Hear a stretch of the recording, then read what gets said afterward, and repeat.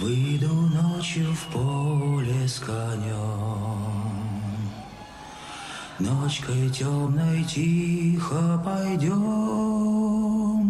мы пойдем с конем по полю вдвоем, мы пойдем с конем по полю вдвоем, мы пойдем. Hello, and you are listening to an episode of the DD Geopolitics podcast. I am going to be the host for today, just me, but I am joined much more importantly by my colleague Lydia. Lydia, how Hello, are you? everyone. Hello, everyone. I started talking early because I was too excited. Well, it is quite an exciting episode for all of our listeners today because we're going to be talking about the best time to be alive if you were to listen to Russian mainstream media. Freudian slip there. Western mainstream media. The 1990s in Russia, and what a joy it was to at last be free before all of that democracy and freedom and potential was crushed by the evil dictator Putin. I'm joking, of course. It was an absolutely awful time to be alive. As a matter of fact, one of the worst times to be alive in modern Russian history. But we'll be getting to that presently, because Lydia here actually has some memories from that time. And Lydia, I think you wanted to start us off in a particular way to set the scene. Yes, because obviously when the 90s happened, I was pretty young. Yes, contrary to popular belief, I'm not that old. But on a more serious note, before we started this and while I was getting ready for the podcast, I talked to my mom because she was obviously an adult. And in my life, I've worked with veterans of the Great Patriotic War. And something interesting that I didn't think about before I started working with them is that actually a lot of them don't particularly like talking about the war. They usually have their story because obviously they have had to talk about their experience for quite a while, but of quite a few times in their life. But usually if you start asking them some more personal questions, they don't particularly like that because it's difficult. And something that was surprising to me in a way is that it was the same way for my mom when I started asking her questions about the 90s. Because definitely it was a very traumatic experience for, I would say, most Russians. And when last year, when the SMO started, I think that a lot of people from outside of the country didn't realize maybe is that the initial fear that the Russians felt when we were hit by the sanctions was not even the fear of a war or anything like that. It was the fear of going back to the same time, to the time when Russia was very unstable, to the time where things were hopeless, to the time where you couldn't plan things because you actually didn't know what was going to happen the next day. So, you wanted to tell us a bit about the time just before the Soviet Union went ploof to set the scene for plunging into that catastrophe. Well, what's interesting is that my very first memory, or I should say memories, are from the Soviet Union. And actually, a lot of the time people like to ask me, especially my foreign friends, what were the 90s like, or what was it like when Russia became the Russian Federation and the Soviet Union ceased to exist. And the way I like to think about it, when I think about my childhood and I think about the Soviet Union, everything was just gray and beige and calm and kind of peaceful and empty because the stores were kind of empty during that time. And it was just like a very still lake. Not much was happening for me as a child, at least. And so just picture this world where there is not a lot of color. There is not a whole lot going on. There everything is just just very calm. And I remember, because, well, I'm kind of, moving forward a little bit because we're going to talk about that. But I remember my very first memory when I realized that in some way, in some grand way, my life as a Soviet child was over. Is I remember I was on my way somewhere with my mom, and we were in one of those underground passages. And one of the signs of the times in the 90s, as probably a lot of our listeners know, is there was a lot of there were not there were obviously stores, but not the stores in the sense as we know them today. There were little kiosks. There were little stores, little shops with things. And so we were in one of those underground passages, and I saw something that I had never seen before. It was a small kiosk, and it was full of chocolate and candy and gum, and it was so bright. It was Snickers and Bounty and all of those Western things, Western candy. And it looked so wild to me because it was probably one of the brightest things that I'd seen in my life, and it looked so exciting, but also at the same time so foreign and out of place there. And so to me, that is kind of one of my first memories, and how I even without understanding it really realized back then as a child that something has changed in my country, and that things were never actually going to be the same. Okay. The way we are going to progress the rest of this episode is that I am going to provide, as my little old self, a little bit of a brief overview of a year and what happened in it. And Lydia is going to tell us a bit about what she or people she knows remember of that year. And we're going to start with the first year, 1992. But perhaps reflecting the fact that nothing was really planned. Nothing really seemed to have a plan. As a matter of fact, part of the whole conceit of Yeltsin and the coterie of liberals around him who took power as the Soviet Union finally fell apart in its final months and took over in the new Russian Federation, formally, officially, and completely at the very end of 1991, was a contempt for the idea of a plan. Indeed, the conceit was Russia had gotten into such difficulties by adhering to all of those 5-year plans. And the government had intervened too much in the economy, tried to do too much. The point was to leave things to the market. So therefore, immediately here, even though actually the transition to a market economy, as someone who was then advising them in the first few months of 1992, Jeffrey Sachs would say, the transition from either or, from a planned economy to a market economy, or back from a market economy to a planned economy, requires very intensive planning and actually a lot of action by the government, because one way or the other, the government fundamentally shapes, being the ultimate enforcer, what an economy looks like, even if that's a market economy, just simply because the government sets the laws and is the ultimate arbiter.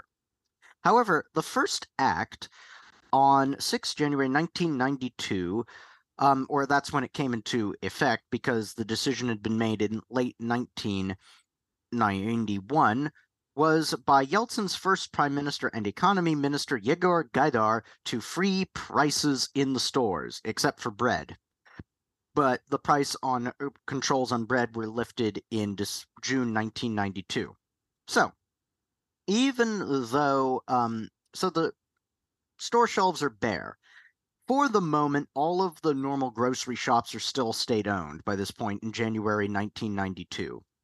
The idea is that because there are shortages, if you let the market set prices, you will undercut the black market, because then farmers can sell their produce at the prices they want through legitimate channels, which will put goods back on the shelves. This will result in price rises, but rising prices, i.e.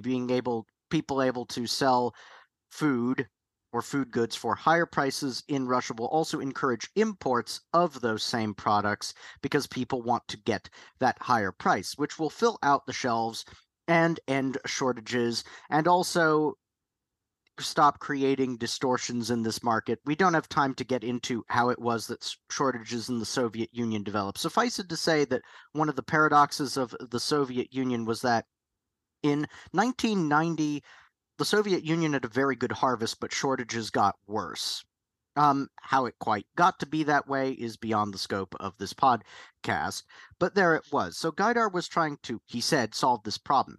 He also said that because of the breakdown in the state supply system, that in terms of food reserves that the government had access to, they had access to 6 weeks worth of food, and that if he didn't do something to alleviate this, people would begin to starve. So his solution to this was to free prices because this would solve everything. Lydia, what do you remember of January 1992 or 1992 in general and the freeing of prices and what happened in the store?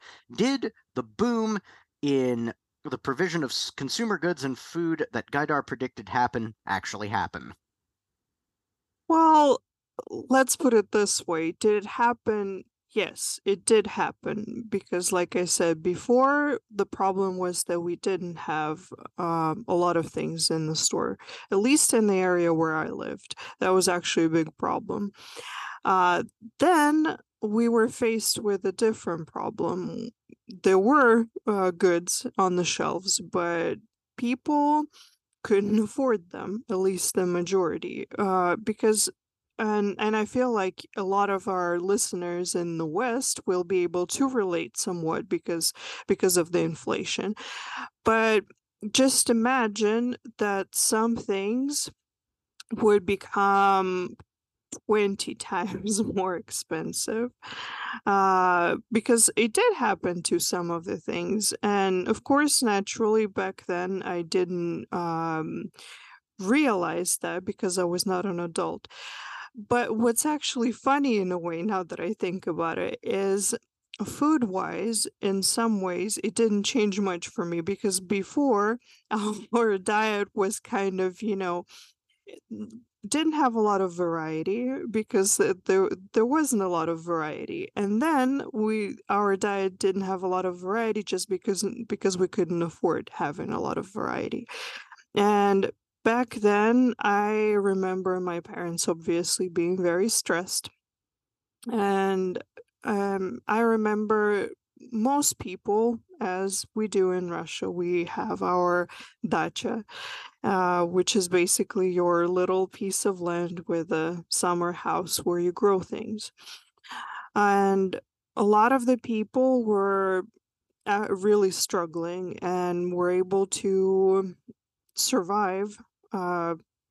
That's a dramatic word, but it's actually not an exaggeration. They were able to survive because they had some potatoes in storage, they had some carrots in storage, and they had some canned goods, and sometimes they would exchange things with their neighbors. That's also something that I remember. But basically, it was just it was a very difficult time. The whole shock therapy, because I have listened to quite a few podcasts with Professor Sachs, and I remember, ah, this is gonna get a little bit emotional for me, I guess. But I remember listening to one of his podcasts, and where he was explaining the system and the so-called shock therapy that was prescribed to us by our government, and I guess you could say the West, because they were willing to help us become more democratic. And he said in one of the podcasts that essentially what was done to Russia and the Russian people during that time, the result of it could be described as economic genocide. And I remember listening to that, and actually I started crying because that's exactly what it felt like, even though I was little back then. But just the circumstances that the people were put in were impossible. Um, It's so interesting to me that you describe going on your dacha and potatoes. Now, I'm going to be reading at length here a bit from this book called The Godfather of the Kremlin by an American journalist named Pavel Khlebnikov. So, this is what he writes of shock therapy, or the effects that you are describing. I knew what was going on with my grain supplies, Gaidar says. I knew how many rail cars of grain I had, how many reserves I had. I knew that at best, assuming complete freedom of movement and lowered consumption rates, we had enough grain to last us until the middle of February. Starving to death and freezing in winter, the two great phantoms of the Russian imagination. Perhaps Gaidar could not be blamed for panicking. There is no time for discussions, he remembers thinking. People will begin to die of hunger. Gaidar knew that freeing prices would unleash hyperinflation, but on 2 January 1992, all prices save for those of a few strategic goods were freed, and they immediately skyrocketed. Shopkeepers scrambled to add zeros to price tags. Shoppers wandered around in a daze. By the end of the year, the price of eggs had increased 1,900%, soap 3,100%, tobacco 3,600%, bread 4,300%, milk 4,800%. Savings accounts, meanwhile, yielded only a few percent interest, and salaries increased only slightly. The great mass of savings accumulated by Russians over generations was wiped out. Gaidar's shock therapy, as the wags would soon note, was all shock and no therapy. Russia's gross domestic product plummeted 19% in 1992, another 9% in 1993, a further 13% in 1994, and so on for most of the 1990s. By the end, a huge superpower had been reduced to the status of an impoverished third world country. Now, reviewing the same policy a few pages later, this is also what Khlebnikov concludes about this. With Russia in a slump far worse than the Great Depression, i.e., the U.S. Great Depression, people tapped an old survival instinct. Amid rumors of crop failure and impending food shortages, millions of city dwellers traveled to the countryside to plant cabbages and potatoes in their garden plots. The arable land just outside Moscow was swarming with people digging and planting. It was back to medieval agriculture. Chubais and Gaidar were proud of the fact that mass starvation had been avoided. But it was avoided not because prices had been liberalized, but because the Russian people had returned to the countryside. It was with a shovel and a sack of seed potatoes that Russians escaped starving in 1992 and 1993. That's actually very accurate, and I can also tell you something that in the fall, when after people gather their crops and potatoes and carrots, and usually how it works is that you can't put your vegetables into storage right away. You have to kind of spread them out in the sun so they get dry, and you sort through them, see if some are rotten, or if the rats or the mice or whomever got to them. And then after that, you put them into storage, and actually you would see people going through, obviously, through the garbage. You would see people going through the whatever vegetables people threw out before they put them into storage, because people were literally looking for food, searching for food. And something that people need to understand, because some will say, well, poverty exists everywhere, which is true. Homelessness exists in most places, and poverty exists in most places. But you have to understand that these were people who just a couple of years ago had stable jobs, had had their lives figured out. Everything was good. And like I always like to describe the 90s in that sense. Also, another thing that's very characteristic for that time is what we call in Russian spontaneous markets, meaning that people would actually go through their belongings and pick anything that could be of value, and it could be like even metals or paintings, anything, books and clothes, and they would stand in the streets and they would try selling them, uh, because they couldn't really, they were looking for ways to make money. And the whole, while I was listening to the whole freeing the prices, freeing the market, I actually have a perfect analogy for this. Something that people can criticize the Soviet Union and the system, and this is, like you said, a topic for a different time. But something that can be said for the Soviet Union is that people, from the moment they were born until the moment they died, had a purpose and had a very clear vision of what they would be doing with their lives. They knew that they would go to school, they knew that they would have a job, they knew that they would have a place to live, they knew, what kind of salary they could hope to get. So they knew that they would have certain social benefits and all of those things. And the best way how I can describe it is that I have a cat, and if my cat, who's very much loved and has never been outside except for for some visits to the vet, even though she is very much an adult predator, if I let her outside right now, she will not know what to do with that kind of freedom. And I can tell her, go, be free, hunt, but she's not going to do that. What she's going to do is be terrified, and she's going to become an easy prey, uh, for someone. And so that's actually what happened to a lot of people, because when we talk about freeing the prices and freedom and democracy in the market economy, you have to understand that those were people who didn't know how those things work, not because they were stupid, but because they lived in a completely different system their whole life. And people like my parents, they had to find new ways to survive. They had to actually learn new jobs, and I say jobs in quotation mark, because a lot of the times it was selling something.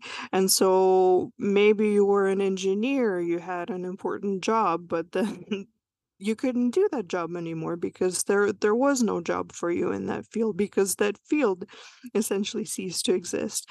And so that's another part of this crisis, is that people um were not used to this kind of freedom, because they were not prepared for it properly. I think we'll return a bit to the outdoor markets because I want to get back to them, but I think I want to get back to them well, whenever you want to come back to them, of course, in what you remember. Lydia, please come back to it. But I mean, in terms of me reading out a quote about the outdoor markets, because I want to set the stage now, because we're still in 1992, about what was going on there. So, going into 1992, as you mentioned, there were a lot of very smart people, including in the Soviet elite, but they didn't know how this market economy worked, and they understood, given the way the political system was oriented, there was the president and the parliament, but they hadn't quite yet worked out a new constitution. It was a very modified version of the constitution of the RSFSR from 1978. But parliament at that time was not called the Duma or the Federal Assembly. It was called the Supreme Soviet still. And what the Supreme Soviet understood, okay, this is an emergency, things just need to be done. If we just sit around here talking, nothing will get done. So we give the president powers to rule by decree for a year. After prices started being freed, another few things about that you have to know about the shock therapy were that shock therapy entailed, as the American economist David Kotz set it out, a set of policies. Liberalization of prices, which we have discussed, macroeconomic stabilization, which meant reduction of government spending to achieve a balanced budget, strict limits on the growth of money and credit. For those of our listeners who do not know, the money supply is dictated by a few things, but the money supply is usually measured in M1 and M2, at least in American textbooks, but that's what I'm working off of from memory. M1 is the sum of all physical money in circulation, so your coins, your banknotes. Obviously, as we move to digitalization, M1 might disappear as a concept or it might evolve. M2, which is actually the more important part of the money supply, is all the different balances in different banks or different enterprises at any one time that anybody can lay claim to. So those monetary resources that are not put out physically, but are nonetheless something that could be realized in that either through transfers into accounts or not. Normally, M2 is not as large as all the possible legal claims on money, but normally you want M2 to be about half of all legal claims on money. So that's what we mean by the money supply. And the money supply in a modern economy is controlled by the central bank, in this case, the Bank of Russia. 3, privatization of state enterprises. 4, abolition of the remaining elements of central allocation of resources. 5, removal of barriers to free international trade and investment. So Yeltsin and his team, led by Gaidar, and obviously with Anatoly Chubais being a constant fixture in top Russian government policymaking circles throughout the 1990s, have the power to rule by decree and set this, and they do to try and implement this. And so what we've described the freeing of prices.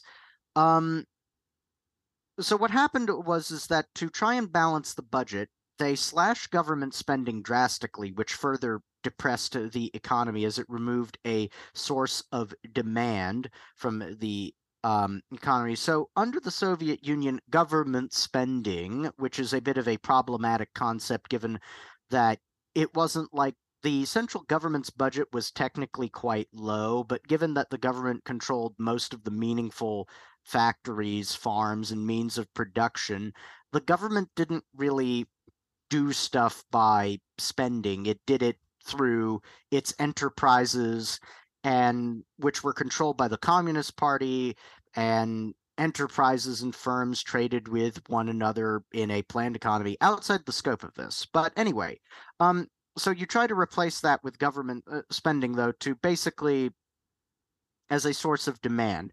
To balance the budget, these guys hacked away at government spending incessantly, but because tax revenue collapsed, because nobody was getting paid and the economy was contracting, so firms that had been making a profit, and many hadn't been in 1991 in any case, as the Soviet economy was already collapsing then, got even worse. So the deficit remained very high, even though actually they succeeded in cutting it from its 1991 levels in half. The economy fell so rapidly that it remained very, very high. It consolidated at 9.4% of GDP in 1992. So to try and control spending, one of the things they did was they didn't just cut the budget. They actually set very, very low budgets, and then they didn't pay out what they were supposed to set out in their already very low budgets. So how did this work? Well, they either refused to pay people, or because inflation was galloping ahead, they delayed paying people for several months. So whether that be a firm, say, supplying textbooks for schools, or military officers and policemen, they wouldn't be paid for sometimes 1 month, 3 months, 6 months, a year, and then a year late, their salary for when they were supposed to get paid would arrive in the nominal amount that it had been promised then, but because of inflation, it was worth a lot less. And that is how they kept spending low and tried to cut down on inflation. You can begin to see the problem here, because if payday isn't payday, people can't plan, and suddenly money becomes worthless because you don't know when you'll be able to access it. Also, as inflation galloped ahead, the legal claims on money in the economy, so on M2, skyrocketed. So to put this in perspective, consumer prices, David Kotz cites, rose by 520% in the first 3 months of 1992 alone. The money supply, though, so the amount of physical money in bank accounts and among enterprises and anywhere else, so that money supply only rose by 32%. So this meant that actually the value of the money supply had dropped by 80%, meaning that even as there's hyperinflation, a literal shortage of money developed in the Russian economy, which also explains why enterprises couldn't even pay people their much debased wages. They literally didn't have access to the money to do so because the central bank, paradoxically in the situation of hyperinflation, wasn't even printing enough money to make money worth anything, which is part of why enterprises started handing out, to the extent they were still producing anything, part of the produce. What they were producing in an enterprise is a means of people bargaining for anything else that they might be able to get, however they could get it, because they didn't have the money to do so. Now, this might work somewhat, but you can begin to see the problem, because if you're, say, working in a steel mill, what are you supposed to do with rolled steel? If you are working in an office, your office can hand you what? An idea? An idea that you've produced? No, this simply isn't going to work. And therefore, people went without salaries, including, of course, very keenly here, law enforcement and police, which meant that police officers at best had to moonlight at other jobs or to spend a lot of their own time actually doing things like hunting for food, or what they often did is they sold their services to criminal gangs, and not even for money, but just to get something to eat because they weren't being paid at their jobs. And this, by the way, wasn't later in the 1990s, albeit that persisted. This was from the beginning of the 1990s.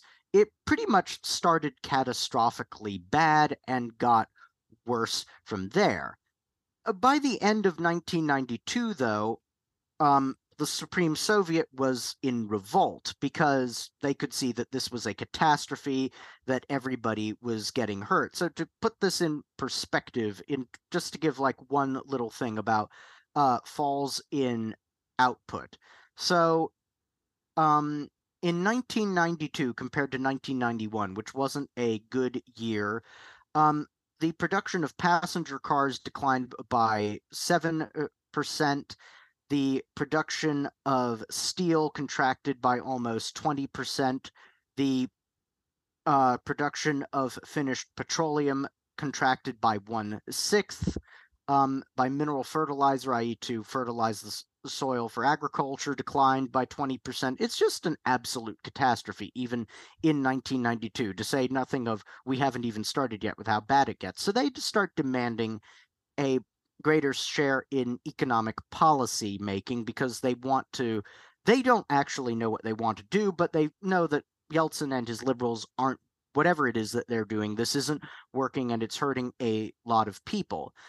Yeltsin doesn't like this at all. He sees this as a challenge to his power, and though he does dismiss Gaidar and bring in Viktor Chernomyrdin as a supposed compromise with the Supreme Soviet, as our trusty source here, Pavel Khlebnikov, cites, Chernomyrdin, even though he was an older man who had made his career, unlike the younger guys Gaidar and Chubais in the Soviet system, so he was a well-established member of the Soviet party state elite, that is to say Chernomyrdin, he actually shared a lot of the policy conceits of Gaidar and Chubais, and one of Chernomyrdin's deputies, to summarize what he was thinking going into 1993, was a man by the name of Yevgeny Yassin. And this is what Yevgeny Yassin said to Khlebnikov, because he thought Khlebnikov, being an American, would sympathize with his point of view on this. Yassin said that The Japanese and the Germans after World War II had it easier. Their industry was destroyed. They were living under an occupation regime, and already much had been done to clear the ground and allow them to begin anew. Unfortunately, Russia doesn't find itself in such a situation. Interesting. Well, I wanted to say, just for our listeners, that this thing that you described with people basically trading with each other and first of all getting paid in whatever it was that their let's call it company for simplicity was producing, that's actually very true, because I remember living through a very lucky time when my dad was paid in apricot, basically canned apricots. Okay. And which wasn't the worst of it, because there were some people who would get paid in like nails and things like that. And so people would trade, or people would try to sell them for cheap and deal with it that way. And so it was a mess in that sense. People who were paid in some type of a food item were at least lucky, even though it wasn't a lot of variety. But then there were a lot of people who were not lucky at all. Yeah, and so that's the situation that's unfolding. But going into 1993, with the end of rule by decree coming to a head, Yeltsin doesn't want to give up any of his power. But the Supreme Soviet wants to, but a confrontation is being set up. So it looks as though there's going to be a showdown between the president and his parliament in early 1993, but then Yeltsin and the Speaker of the Supreme Soviet, Ruslan Hasbulatov, agree a compromise to hold a referendum in the spring of 1993 about what should be done with the direction of the country. And the entire idea is basically, albeit it's not stated, the essential thing is the essential idea of it was to for the Supreme Soviet, still the Duma comes at the end of the year, to find out what would people rather have? Would people rather have a strong presidency, or I'm sorry to use this normative language, a normal democracy where it is the legislature that is the most powerful branch of the government in constitutional terms, not the president. So, as going back to David Kotz here, the battle between President and Parliament came to a head at the December 1992 meeting of the Congress of People's Deputies, part of the Supreme Soviet and the actual working legislative part of it. We don't have time to really go into the structure of the Russian Parliament in 1991 through 1993. It would get very complicated. Suffice it to say that this is the Parliament. It has about 800 deputies in it. With Yeltsin's emergency powers due to expire, the stakes were high. After a measure to transfer authority over to key government appointments from the president to the parliament failed by a single vote, a compromise was struck. The Congress allowed Yeltsin to keep his decree-making powers for the time being, and a popular referendum on constitutional questions, which Yeltsin wanted, was scheduled for April 1993. In exchange, Yeltsin agreed to replace Gaidar by Chernomyrdin. But with no change in economic policy following the cabinet reshuffle and with the continuing decline of Russian industry, relations between president and parliament deteriorated again. In March 1993, Yeltsin suddenly announced a special order of rule that seemed to imply the dissolution of parliament, but he quickly backed away from it in the face of widespread criticism, as well as uncertainty about what the armed forces would do in a confrontation between the president and the parliament. And we will get to what's going on in the Russian army separately when we come to 1994 and the lead up to the war in Chechnya. In response to Yeltsin's action, an emergency session of the parliament met that same month. It removed some of Yeltsin's powers and came within 72 votes of impeaching the president. In the corridor after the failed impeachment vote, Sergei Baburin, a leading nationalist deputy, remarked that the Congress had just committed suicide, a judgment that would be proved right 6 months later. After March 1993, relations between Yeltsin and the parliament deteriorated further. There were disputes over many issues, including foreign policy. Crimea was actually a central question there, and constitutional questions as well as economic policy. The April 1993 referendum, which Yeltsin had originally wanted to deal with constitutional questions, had four questions. 1. Did people have confidence in the president? 2. Did people approve of the socio-economic policies of the president? 3. Did they want early elections for president? 4. Did they want early elections for parliament? Yeltsin seemed to believe the referendum could solve his problem with the parliament.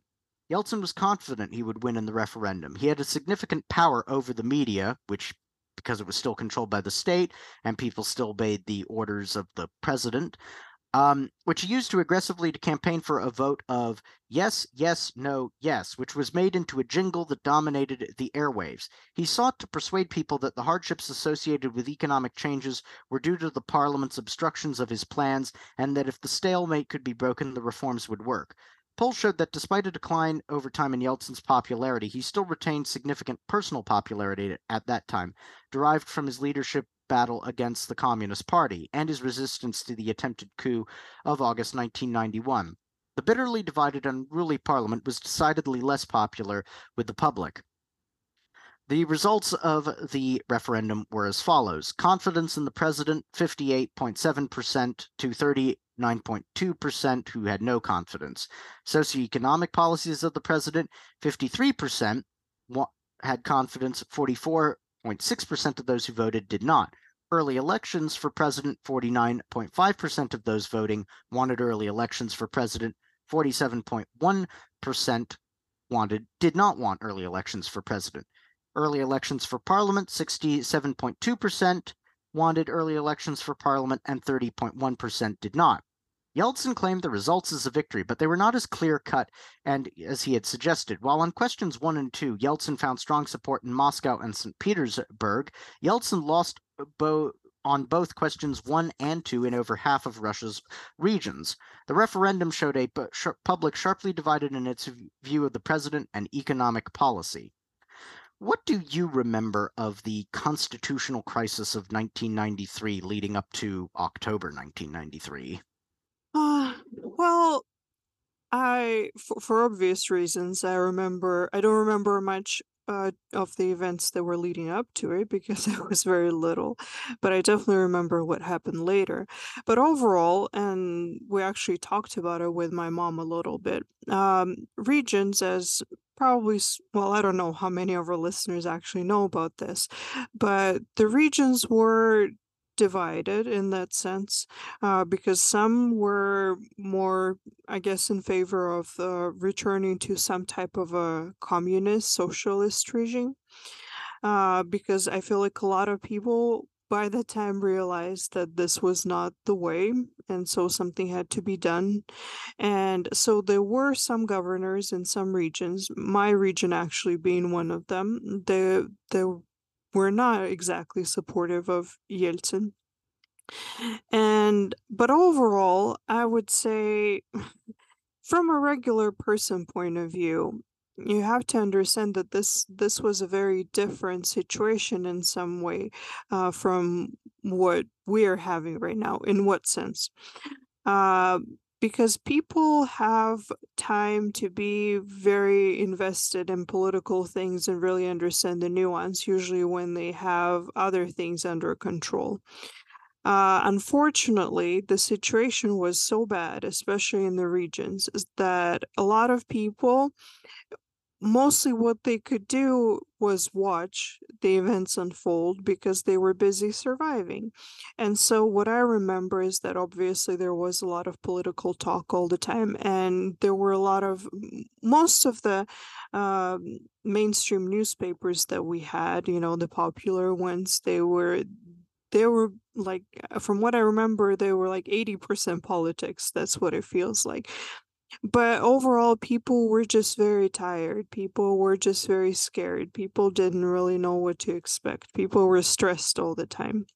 And so, in some ways, they were very invested because it was their future. In other ways, they they were not as invested because they were just trying to survive. And so I feel like a lot of those events, especially if you lived in the regions and not, say, in Moscow or St. Petersburg, people people were just watching things unfold because back then we were dealing well, the inflation and the market things we talked about at length, but also some regions had it better than others, but in a lot of regions they were regular. They would turn off the water and electricity, and so that actually added another aspect to the whole survival thing.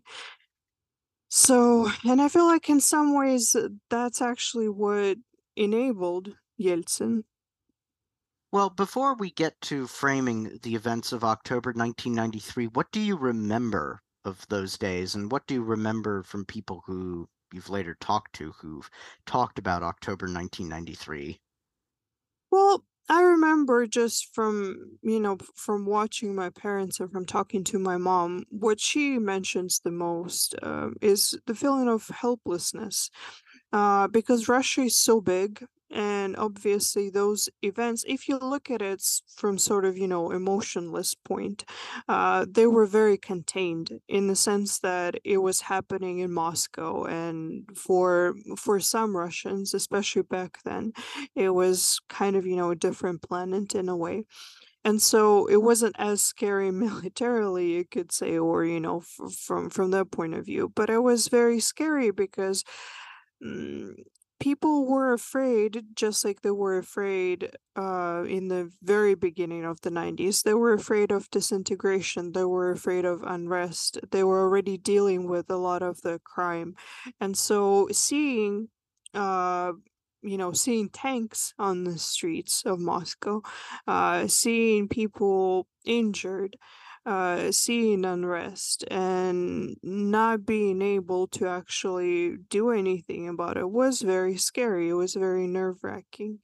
Um, and I just, when in general, overall, when I think about the 90s, personally, and when I talk to the people who lived through them, um, a war, a real war, like for example that the people in the Balkans were dealing with, is a very scary thing. But a war also has sometimes a mobilizing effect on the people because you have to actively fight for your survival. You have a mission, you have a goal, you have something that you need to achieve, something that is very characteristic of the 90s. I feel like at least that's how it was where I grew up, is that feeling of kind of gray hopelessness. And just because people were just completely lost. They couldn't understand what was going on. They understood that something very scary was happening, but they were just they they had to think about so many things and worry about so many things, and it was a very dark time in that sense. Well, for those of our listeners who do not know, what happened in late 1993 is that Yeltsin decided that he'd had enough of the parliament trying to be a parliament, and on 21 September 1993, he issued a decree saying that the parliament was dissolved. This was after he had gradually stripped his president, Vice President Alexander Rutskoy, of powers. On 22 September 1993, in response to Yeltsin decreeing the parliament dissolved, the Supreme Soviet said they had most certainly not been dissolved, only they could decide when to dissolve themselves. And the Supreme Soviet and the Constitutional Court both ruled that what Yeltsin had done was unconstitutional. The Supreme Soviet voted to impeach him, and they swore in Rutskoy as president. And Yeltsin said, well, oh, you want to get me out of here? Just try it. So they both began soliciting for support from the armed forces and the Interior Ministry. Yeltsin had the Interior Ministry, in terms of the loyalty of its top leadership, very much locked down. But and also he had help in that the mayor of Moscow, Yuri Lushkov, was very much on his side, and actually a then young Sergei Shoigu actually went out into the provinces soliciting for basically armed thugs among local political grandees or whoever was connected to come to Moscow to come and to demonstrate against Parliament and beat up any of its supporters. On Parliament's side, you basically had a very eclectic mix of supporters, most of whom were what they called the Red-Brown Alliance. So supporters of Parliament, or at least the ones who came out in the street, often tended to be communists or extreme nationalists, thus the rather colorful image put out by Parliament's opponents of it being a red-brown alliance. Rather than take the side of the legislative branch, Western governments lined up against the Parliament. Now, here is something that I want to do before we get into what I think was a big part of the reason why, when we talk about Russian liberals, we're not very nice to them. Lydia, in the Soviet times and since, what are the main preoccupations when it comes to liberals and the state? And what do they think the biggest problem with the state is? Well, I think if you ask the liberals, I don't know if you're looking for a specific answer, but I feel like their biggest concern is always that the state is too controlling, because I feel like to the liberals, and our listeners need to understand that when we say liberals, we mean it in a very specific, as in like Russian liberal. It's a specific breed, let's put it this way. There is always this concern that the government is too controlling and wants all the power, and there is not enough democracy. That's the general attitude, I feel like. Okay, well, here is the thing. So Yeltsin is supported by Russia's liberals in moving against the parliament, which is the legislative branch that people have voted for. So the liberals in this case are supporting executive power against legislative power, but they say that the state has too much control. So I wanted to read out two quotes here. One is from a book by a American, I guess you could say, like security security professional, and Dale Herspring, about the Russian army.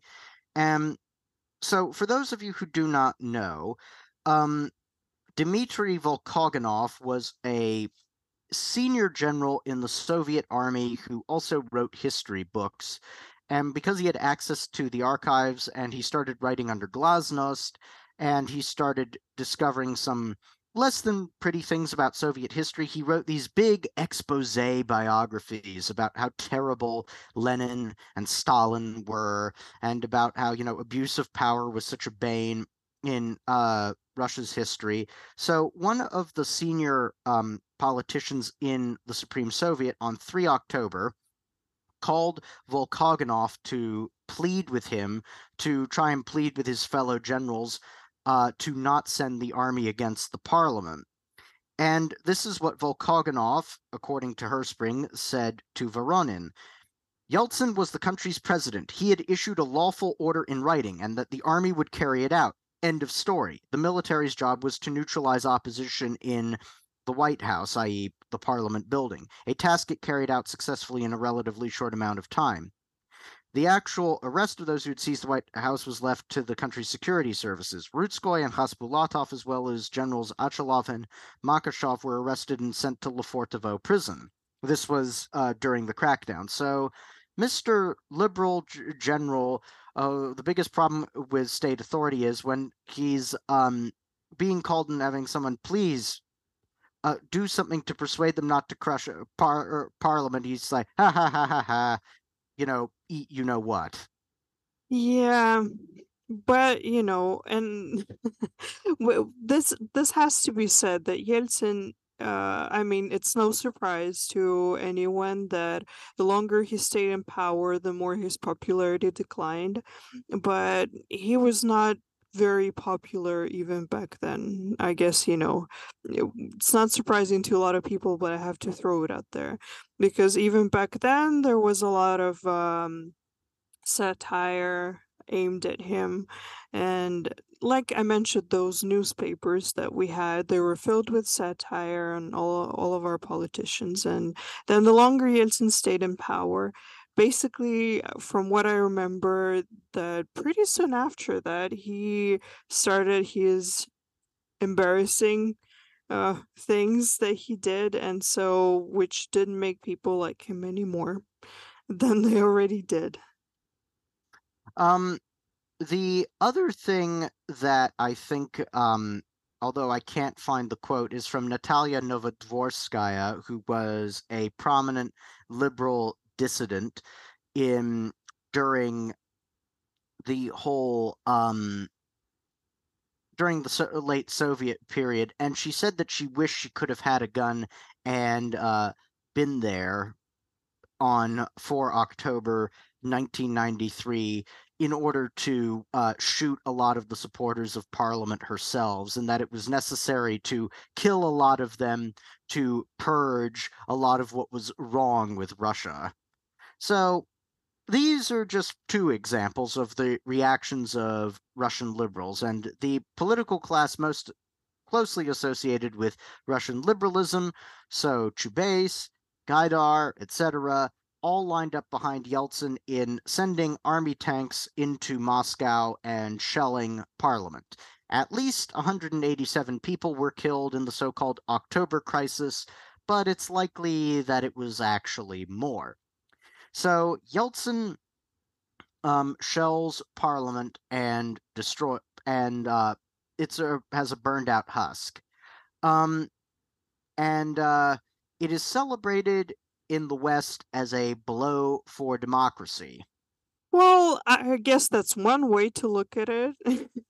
But I'm saying this very ironically, obviously, because I don't think that Russians, especially back then, they already got their taste of democracy, and seeing something like that in the streets of their capital didn't exactly scream anything positive to them. Yeah, I think that that is quite interesting that you note that because it it's afterwards that things politically start to go wrong for Yeltsin, and he starts to lose a lot of its popularity. So I found the quote from Novodvorskaya. So with your permission, I'm going to read it out in full. It's quite frightening. So this is what she wrote. On the night of 4 October, we had a choice, to kill or to die. We preferred to kill and even found moral satisfaction in it. On the morning of 4 October, the volleys of the tank guns broke the sky blue silence, and we caught each sound with pleasure. And if during the night they had given tanks to us, Democrats and humanists, nobody would have hesitated. The White House wouldn't have survived till morning. Not even ruins would have remained of it. I regret only one thing, that some people left the White House alive. We are not dealing with people, with equal opponents, but with some evil black fog. To deal with it, we need bullets. You don't count the enemy's losses in battle. They died at our hands, at the hands of the intellectuals who had consciously and forever abandoned the flag of doomed pacifism and powerless humanism. I know that 20% of my fellow citizens regularly vote for communists, fascists, Zhirinovsky, and simple filth, and I am completely prepared to get rid of every fifth person. I am no longer afraid of Pinochet. I am prepared to use any methods to win this civil war. Well, I think this quote is actually very telling because it made me think that that's a lot of the attitude that we have in the present day. I think that it's very interesting because even though the events are very different, but you can see a lot of the same attitudes because just like today, the modern liberals, Russian liberals, they refuse to accept that the majority of people want something that is different from what they want. And they condescendingly call those people, in Russian, they call them like the gray mass, or they say that we have a hive mind. And when in reality, uh, the society back then wanted certain things, wanted order, wanted peace.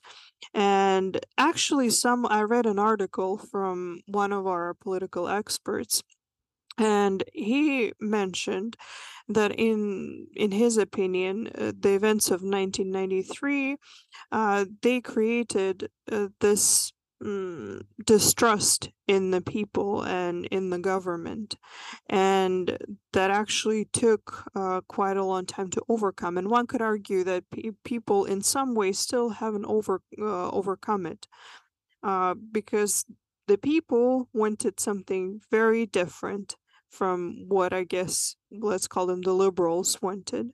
And yes, that was definitely the beginning of the real decline in Yeltsin's popularity. Yes, because what Yeltsin then did was he and his team of top liberals who'd always been worried about excessive executive power and the state having too much authority wrote basically the present constitution of the Russian Federation, where the president is very, very powerful. He can appoint the cabinet and he can appoint the prime minister. The Duma technically can, but if they refuse the president's nominee for prime minister 3 times, it is the president who can dissolve the Duma and call new elections. But this doesn't mean that the president himself is up for election. So basically, the Duma exists at the sufferance of the president per the Constitution. Under President Putin, it doesn't quite work that way, but we'll get to why next time we have an episode on the 1990s. But suffice it to say that that's the Constitution that they write. So it's December 1993. It's just 2 months after that they have written this new Constitution, dissolved the previous parliament by fire, and the largest party to get seats in the Duma, albeit far from a majority, is the so-called Liberal Democratic Party of Russia, which, as anybody knows, is neither liberal nor democratic nor really a party. It was kind of until he died in 2020, early 2022, a Vladimir Zhirinovsky fan club. And all you need to know about Vladimir Zhirinovsky is this: he was an outrageously, horrifically anti-Semitic man who was also Jewish and known to be Jewish. It's what we call here in Britain not the LDPR itself, but we have here in Britain a party called the Monster Raving Loony Party, and I think the LDPR is kind of Russia's equivalent of the Monster Raving Loony Party, but you're never quite sure if all of them are fully insane or if some of them are about to break down in their act and start guffawing with laughter. Yes, because actually, even though, and you don't have to agree with me on this one, but now as an adult, when I listen to some of the stuff that Zhirinovsky said when he was in his more serious moods, he was a smart man and he actually had a lot of really good takes, in my opinion, especially when it comes to Ukraine. However, it is very true that back then, if we're talking about a regular Russian perspective, like I mentioned several times, the political satire that was prevalent. Because something also I want to say that by the time, we're talking 93, 94, even though things were definitely still horrible, but people get used to everything. especially if they're Russian people, they get used to things even quicker. And so by that time, I feel like people came to terms that we're free and democratic, and so we have to somehow survive. So I remember those by that time it became less turbulent. So not to confuse with better, but just less turbulent. And the way how people dealt with a lot of their frustration with the government was through humor. And so the way that the Liberal Party was viewed, and Zhirinovsky in particular, is that he was there for, comedic relief in a sense. And I remember from those times, they would show a lot of the, sessions that the politicians had, and it was a mess. And people would argue, people would scream, people would do all kinds of things. And so most people didn't really particularly take him as a serious politician, at least, in these places around here. It's also important to say about that election that the party put together by Gaidar, which was meant to be Yeltsin's party of support in the Duma. Yeltsin never joined the party, never really associated with the party, was a party headed by Gaidar and Chernomyrdin called Russia's choice, that later morphed into Our Home is Russia, or Our House is Russia, Nash Dom Россия, however you want to translate that. It came second in the vote totals, and behind it, barely behind Our Choice is Russia / Russia's Choice, because they're a rebranding of the same entity, was the Reborn Communist Party, led by that permanent fixture up to this point in Russian politics, Gennady Zyuganov.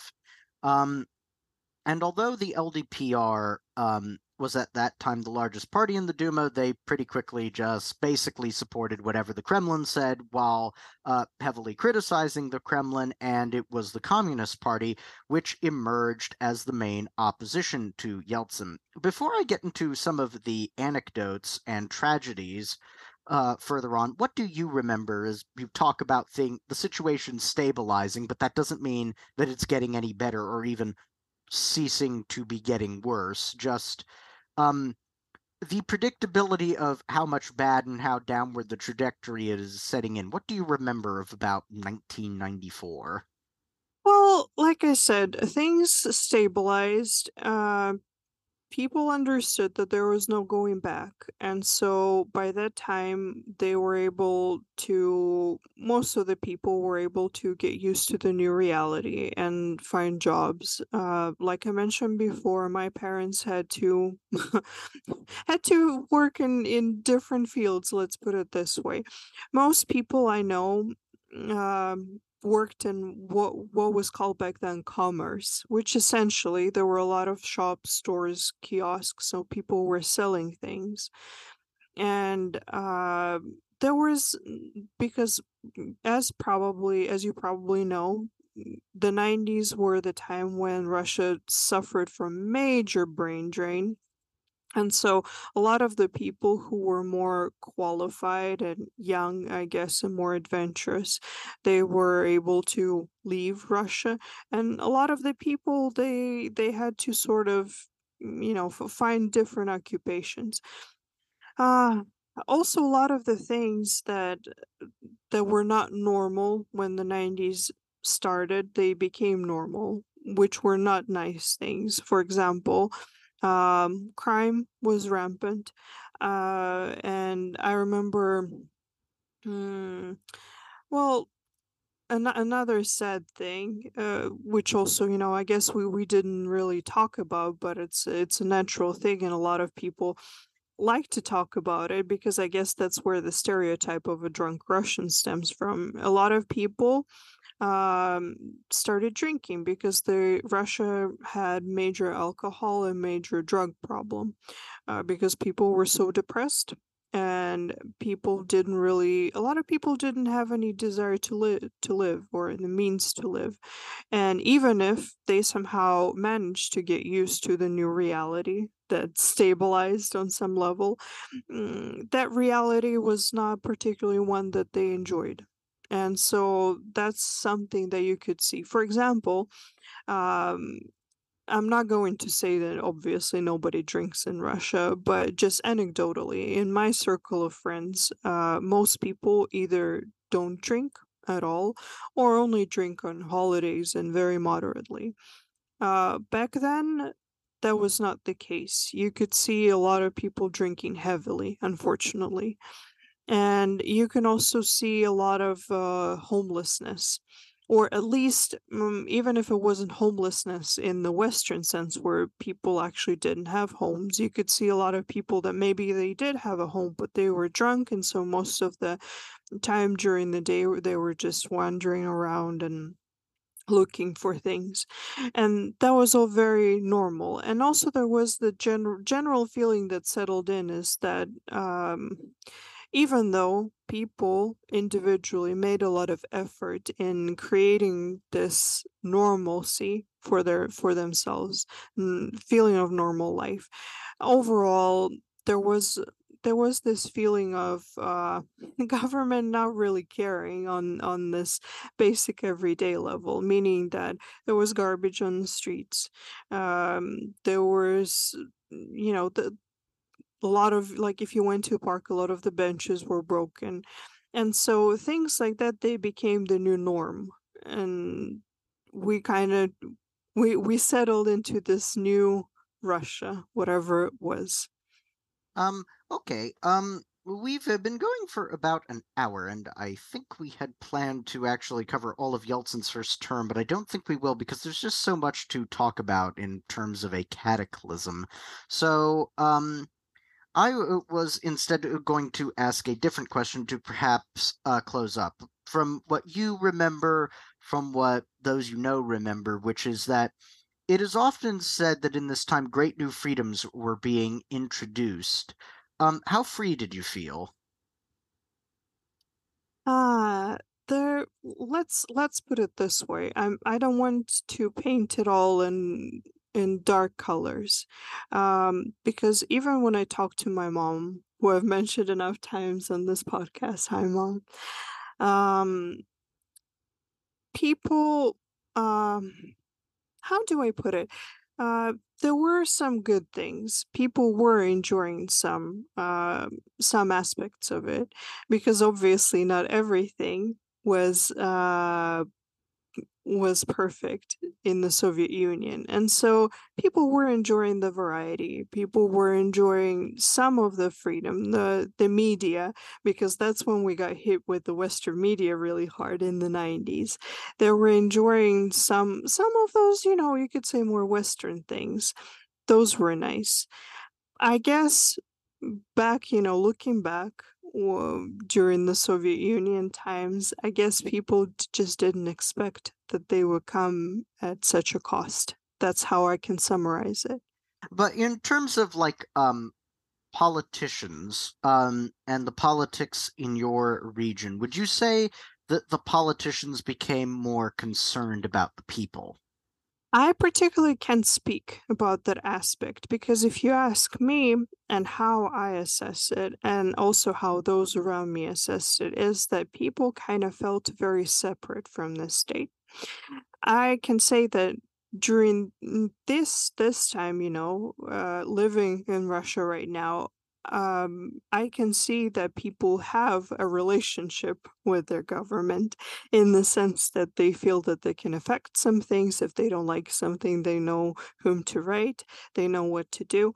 We have activists, and back then it kind of felt like the government, in the sense, was somewhat separate from the people, if it makes sense. So the government existed in some type of a different space. And then there were regular people who were just trying to survive. They were deciding on the big course. They were fighting with each other. They were doing some things locally and on the federal level. And then there was the everyday person level. I guess to some extent, and I remember my dad talking about it, some of it felt nice, because A lot of people didn't particularly enjoy too much attention from the government that they maybe received during the Soviet times. But also, the feeling of abandonment wasn't good. So, what did Yeltsin in 1994? He's gotten everything, and he's therefore suddenly at the summit of his power. But here's the strange thing: this, I think, by the way, would characterize Yeltsin. Herspring certainly characterizes Yeltsin this way, which is that Yeltsin was very capable of smashing down obstacles in his way. When the Communist Party of the Soviet Union was an obstacle in his way, he worked hard to smash that down. When Gorbachev was an obstacle in his way, he worked to smash that down. When the parliament was what he thought was an obstacle in his way to securing his power, and this was all about Yeltsin's power, he smashed that down. When there was nothing more in his way, he didn't know what to do, and he retreated into his study and started at best reading, at most drinking a lot more, and often not even really working. What were your impressions from when you were really were really quite young of President Yeltsin? So in this early period, 1992 to 1994. Well, I can say that initially, what I felt and what I gathered is that people never really had a lot of trust in him. This is my opinion, and I guess, this is more in retrospect, but I think that Russians overall enjoy a very particular kind of a leader, which, by the way, in my opinion, Putin really fits. Um, but Yeltsin never was that. Because Russians overall, they enjoy someone who is more reserved and who is more, I guess, not so much out for, for his own interests, obviously, but at large, I feel like most people saw him as someone who used every opportunity to get ahead, but was ultimately only concerned with himself and not the country. And as you know, Russians are very much, I guess that's where the hive mind comes in, because I guess we do have a hive mind in that sense, but not in a negative sense.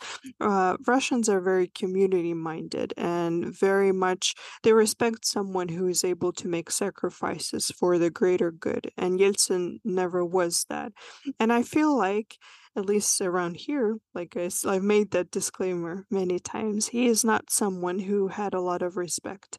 And then, once he started drinking, and we're kind of, getting a little bit further on the timeline, he lost whatever respect the people had because uh, I guess, as we wrap it up to kind of, we'll leave it for another episode, but I guess one more thing that I would like to stress is that the 90s were a difficult time for Russians, not just because of all the economic things and other events that were happening, but also because people lost their sense of purpose, but not just on a personal level, but also on a country level as a nation. Because imagine being this great power, which for all its faults was very much respected, and people still needed to, the USSR was a power. And then we became a country, free and democratic, but not as respected. And so when you have a president who gives you that feeling that he's not concerned with the well-being of the country and then starts drinking and behaving very embarrassingly, that was a very huge blow to the people's pride because they felt that they were humiliated, and this time they were not just humiliated inside their country, but they were also humiliated on the international level. And dealing with the humiliations of not even being paid. Yes, And there a lot of humiliation. Any way you look at it, it was a very difficult time, which explains, the problems that we had. yes, indeed, Yeltsin was, after all, a very uncorrupt, unproblematic figure. So, Lydia, before I get into this story, do you happen to remember two men by the name of Vladimir Gusinsky and Boris Berezovsky? Yes, because they were kind of very famous, or I should say infamous, during that time. So they were actually in the news a lot, and kind of in the news a lot, but also in the background a lot, because there were politicians and there were oligarchs or businessmen, as people would mostly call them. I actually think that the term oligarch that we use these days very often, it kind of we started using it a little bit later, but back then it was mostly businessmen. So, these two businessmen in 1994 hated each other. They absolutely hated each other because both started coming up about the same time in 1991, 1992, with first reselling commodities and then trying to take over the dealership business. In Berezovsky's case, through a vehicle called Logovaz, while Gusinski also had other business interests because Moscow, for the first 2 years after the fall of the Soviet Union, was a scene of gangland warfare that meant that the murder rate exploded to near or even beyond Brazil's levels in those days, as two factions in purely gang terms, the Slavic gangs and the Caucasus gangs, mostly dominated by Chechens, fought for control. The gangs were both trying to get territory and economic assets to enrich themselves, and some gangsters became businessmen or oligarchs, but often oligarchs were hiring or patronizing gangs or giving them a cut of their business deals in return for protection and also attacking their rivals. So, where a gang ended, where a private security firm began, and where a legitimate business began, nobody could quite say. And I don't think that you could fully unpack that even if you tried. It all kind of melded together. But these two businessmen, Gusinski and Berezovsky, both sought political influence and political protection. In Gusinski's case, it was with Moscow Mayor Yuri Lushkov. In the case with Berezovsky, it was with the Russian president Boris Yeltsin, our hero, your lovely first president, Lydia. Berezovsky got into favor with Yeltsin by getting in good with Yeltsin's bodyguard chief, General Borzhakov, and also he got in well with Yeltsin's daughter, principally by helping her out with a number of business deals, and she took a personal liking to Berezovsky. Not in that sense, don't get me wrong. It was just a lot more in a personal sense that she found him a very agreeable to do business with. And Gusinski, by getting in with Lushkov, was getting in with Lushkov because not only was Moscow the one area of Russia that was actually experiencing any economic growth in the 1990s, not very much. It was very, very marginal. But the fact that it wasn't an absolute disaster zone made Moscow a relatively secure and nice place in Russia in the 1990s, to the extent there was one, and there really weren't, even Moscow. But Moscow was a place where if you worked for the city government, you weren't paid much, but at least you were actually paid. You still got to keep your social housing, provided that you weren't murdered by gangsters or property developers or businesses who were often one and the same people trying to take your apartment. So Lushkov actually ran a more or less straightforward city government, and it actually collected a lot more in rents from businesses than Yeltsin's federal government did on all of the federal government land holdings in Russia. And when you think about how huge Russia is and the very valuable land that the Russian government had access to, this tells you how awfully managed the Russian government was under Yeltsin and the liberals, and also that therefore Lushkov looked a lot better next to Yeltsin, and Yeltsin understood this and resented it, even though Lushkov was outwardly loyal to him but also subtly critical of him.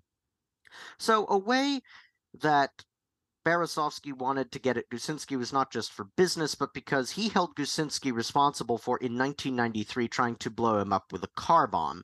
Whether Gusinski did or not, that's very difficult to say. We don't have all the facts of the case. it could have been Berezovsky just pointing the finger at one of his business rivals when any number of people would have wanted Berezovsky dead. However, having gotten in good with Yeltsin's daughter, with President Yeltsin himself, by buying up the rights to publish Yeltsin's autobiography and then essentially overpaying Yeltsin for the sales, Berezovsky had in effect handed Yeltsin a bribe, and in such a way that Yeltsin could just say, oh, it's through book sales, and maybe even he didn't want to know too much about just how Berezovsky was passing him the money so that he, i.e. Yeltsin, could continue to look good. Suffice it to say that Yeltsin's daughter also didn't like Gusinsky because his motorcade, when he went to work every day, Gusinsky that is, into Moscow, often passed by a route used by Yeltsin's daughter. Yeltsin didn't like Gusinsky because of this fact, and also because Gusinsky was linked to Luzhkov, and Berezovsky was able to seize on this and play up on it, on how Gusinsky was a threat to Yeltsin's daughter, and also the fact that because Gusinsky had a television station that was outside of control of the government in any direct way, that is, that therefore he represented a threat to the president's power because of sometimes critical reporting of the Yeltsin administration on Gusinsky's television station ORT. So what did Yeltsin do? Well, Yeltsin ordered his bodyguard unit in unmarked cars but fully uniformed up to chase Gusinsky out of his compound on a high-speed chase from the suburbs into downtown Moscow to Gusinsky's corporate headquarters, then besiege the building, terrorize his bodyguards and his chauffeurs, to and including threatening them with weapons, threatening them with hand grenades, beating them up, kicking them literally when they were down. In one case, one of Yeltsin's security men kicked one of Gusinsky's bodyguards in the groin. Gusinsky pleaded for help, not knowing who was coming after him. As I said, where the line between business, private security force, the government, as we mentioned, police were often moonlighting for gangs or for private security firms, where all of that started and melded together, nobody quite knew. So he didn't know that just because some guys were turning up very well organized and in uniform, that they represented the government, as opposed to perhaps just being hired government thugs. And indeed, indirectly, they were, of Berezovsky against him, but also used by the president just against a guy that he didn't like because he was inconveniencing his daughter a little bit. Gusinsky, in a panic, also called the local FSB office and begged for help. And the FSB did come to try and help, but then when they got told who they were dealing with, they too went away. And so eventually Gusinsky and his guards had to surrender. Now, mostly this was a scare for Gusinsky. He was soon out, and not just of jail, he was very soon out of Russia and went away for 3 months after this, which took place on 3 December 1994, in an episode called Faces in the Snow, at least in the media parlance of the time. But what it also signified is just how much the state had been captured, personalized, and privatized under Yeltsin, and how it didn't really kind of meaningfully exist. And that's just one example of crime and corruption in the 1990s. But Lydia, do you remember anything of this episode or other such episodes from when you were younger? Oh boy, do I remember. Well, I'm not going to talk about the kind of, we could say higher level crime that people talked about back then, but just on the everyday person level, there was definitely a lot of crime.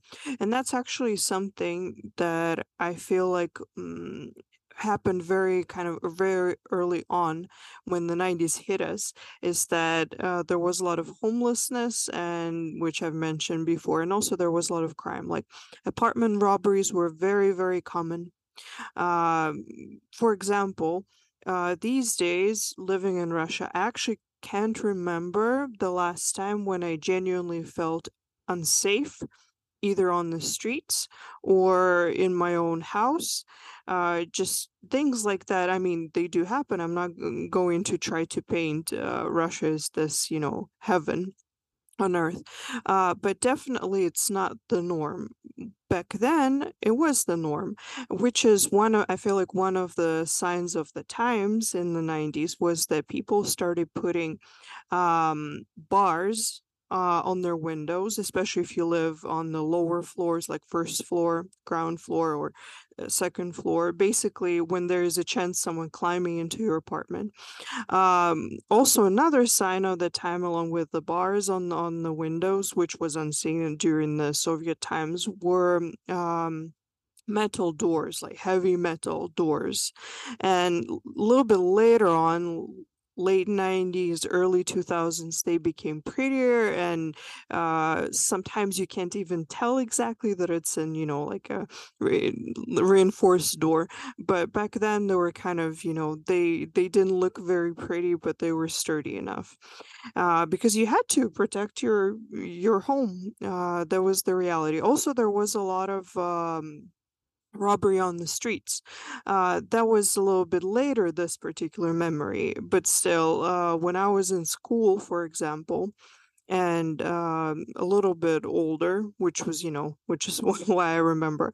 Obviously, when girls get a little bit older, they start wearing earrings, for example, simple gold earrings, or because it was the 90s and a lot of us, didn't have a lot of money, so girls especially, they would wear like those big fur hats that they got from their moms, and they would warn us in school that if our classes end late, that we should be careful, because for example, there were some cases in my city where people would get robbed on the street. Like they would have like their earrings ripped out of their ears.